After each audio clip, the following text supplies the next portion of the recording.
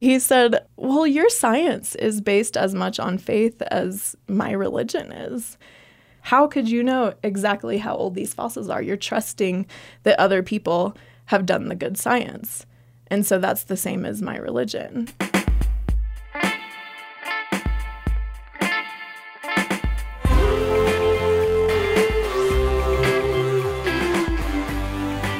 From Wyoming Public Media, this is Human Nature, real stories where humans and our habitat meet. I'm Caroline Ballard.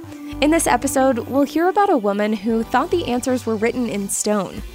Erin Jones had just finished her freshman year of college. And I just really wanted to do something totally different from where I was. So Erin looked for a summer job out west, and she landed an internship at a tiny dinosaur quarry in Utah. This part of Utah is part of the San Rafael Swell, which is this huge part of southern desert Utah that just pushes up. Almost like the earth is broken open to reveal layers of ancient geology. And you can see all these things that normally you can't see as a result. And so we found in the fossil record that this area where this quarry is the largest concentration of Jurassic dinosaur bones anywhere, ever. And the weird thing about it is that it's almost entirely carnivores, specifically Allosauruses, which is kind of like a precursor to the T-Rex. And it's almost entirely juvenile Allosauruses, like teenage ones. So it's really strange. You ended up working there for a summer. Yeah. And you were working there with two other women. So we lived on this trailer lot. We each had a trailer to ourselves. And their names were Josie and Monica. Monica was from North Carolina and Josie was from Wisconsin. Both of them were older than me. I was the baby of the group at 19. And yeah, so we lived in these trailers, and then in Price, Utah, which is a itty-bitty town, smack dab in the middle of Utah, desert Utah. And we had to drive over 40 miles to work every day. So in Utah, there are these Mormons who are traditional Mormons who belong to the LDS Church, which is Latter-day Saints. But I remember on our first day, we were driving out from Price to the quarry, and Mike, the boss, was driving. So Josie and Monica and I were all in the truck with him. And we just were passing this really, really dry landscape with mesas everywhere. The sky was all hazy because of fires. And we drove down this long highway on the way out to the dirt road. And before we turned off onto the dirt road, we passed a road going in the opposite direction. And he said, don't ever go down that road. And we said, well, why not? And he said, because there's this really tiny, itty-bitty town. You won't find it on a map. It's called Heaven, Utah. And we were like, well, that sounds great. Why wouldn't we want to go to heaven, you know? and he said, well, because it's an FLDS community, which stood for Fundamentalist Latter-day Saints, which aren't technically a part of the LDS Church, and they are polygamous. And we were like, oh, that's fascinating. We've never met anyone who was polygamous before. And he said, well, you don't want to go there if you're not FLDS because it's sort of cultish. And if you show up there, there have been cases where if you were a man, you got shot. And if you're a woman, then you get kidnapped. So heaven was off limits. At the dinosaur quarry, Erin's job, along with her two coworkers, was to lead tours. 10 visitors in a day was a lot. So most of the time we were kind of all by ourselves, but because people, had to drive 13 miles down a dirt road to find us. But when they did find us, it was either tourists, and they just had done their research especially well, and so they came out to see us. And so those were always fun to meet because those were people from all over the world. And then we also met a lot of Utahns who had been meaning to check it out for a long time.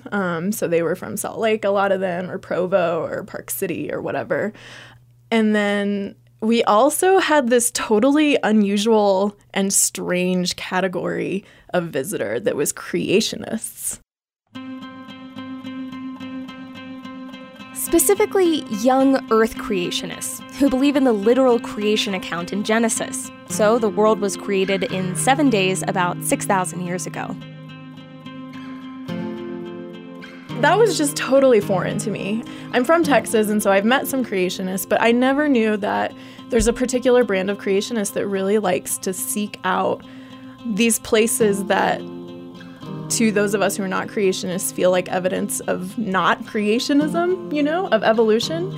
And so one particular day, we had a tour bus of 40 people from San Diego. There's a huge enclave of very active creationists north of San Diego.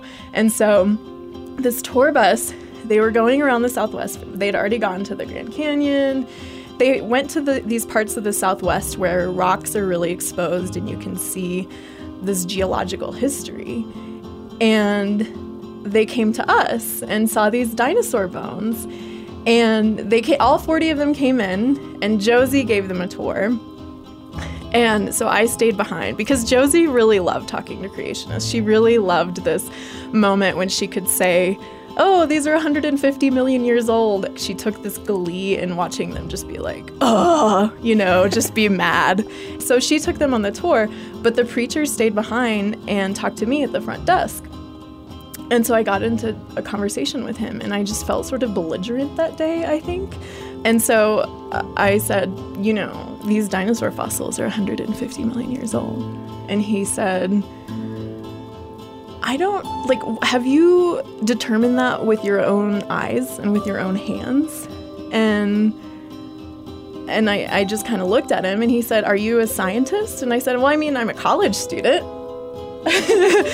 And he said, well, your science is based as much on faith as my religion is, because you haven't personally examined these with your hands. You haven't personally examined these things with your eyes. You aren't the one who determined these half-lives of various elements. And so how could you know exactly how old these fossils are? You're trusting that other people have done the good science. And so that's the same as my religion. And for years, I didn't have an answer to that.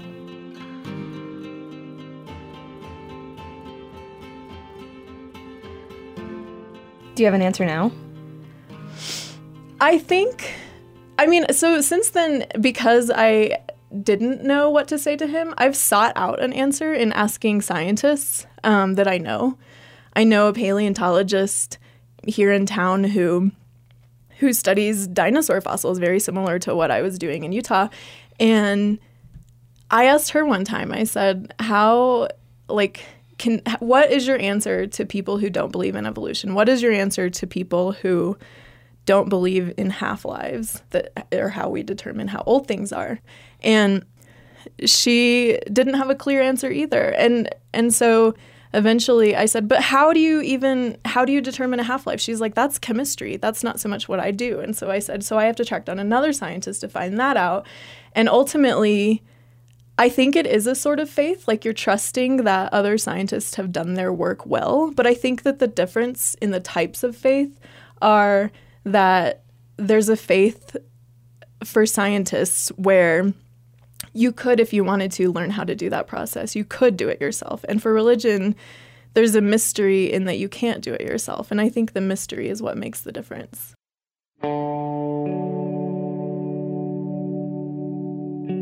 Creationists are getting the story of their creation from history as opposed to natural history, from words and from paper, from the Bible. So I think that if you're looking at the world with words as your main lens, then perhaps when you go to a place like the Grand Canyon, you see something different than what I might see. After weeks in the desert, Erin needed a change of scenery, so she headed to a nearby national forest in the mountains. And I came to this fork in the road, and there wasn't a sign, and I hadn't looked it up before I left, and it was before Google Maps. And so I didn't know which way to turn. And so I turned right, and it started to rain, and it was one of the first rains of the season. And so I was just in heaven about this rain. And so I rolled down the window, and I was like breathing in this like amazing desert rain ozone smell. And I was just really enjoying it. And I kept driving, and then I realized I was not in a national forest. I was in this really tiny town. And the roads were in really rough shape. They were all potholed and they kind of dead-ended at some point. And there were no houses. It was all trailers. There were no businesses at all. And I thought about where I was and I realized that I had ended up in Heaven, Utah. And so I kind of looked around and I thought, I don't think I'm going to get kidnapped and I don't think anyone's going to shoot me. This just seems kind of sad. And so I turned around and I drove back to the National Forest. So you were 19 and, as you put it, arrogant or belligerent. Aren't all 19-year-olds? So how did it change sort of how you related to other people? Did it change that? Yes. And while I was there, I got to be friends with some Mormons, too, in the town of Price. And I think that at the time I felt like, I'm this really progressive, open-minded person, but, like, I'm so prejudiced against Mormons. And when I got there, that really became clear to me. How can I call myself an open-minded, progressive, unprejudiced person if I'm so prejudiced against this group of people? And living there and meeting people, the same as it does for any groups. Once you live somewhere and meet some people that are just human beings, then you realize they're not a crazy group of people. And so I think it challenged me to take a big look at myself and say, do I truly want to be open-minded? And if so, maybe I actually should try. So one time, Monica and I were working at the quarry and we had no visitors and we were eating lunch under this cottonwood tree that was in front of the museum because it was the only shade for like miles, And it was a really hot day. And she got up to go use the bathroom, which were like pit toilets that we had to clean every now and then. And while she was gone, I decided to climb the tree. And and then I was still in the tree when she came back, and she couldn't see me, and I didn't say anything for some reason. And she was from North Carolina, and she said, "Lord Jesus, the rapture has come, and I have been left." And I just started laughing, and I said, "No, we're both still here." Everybody else might have left, but we're still here.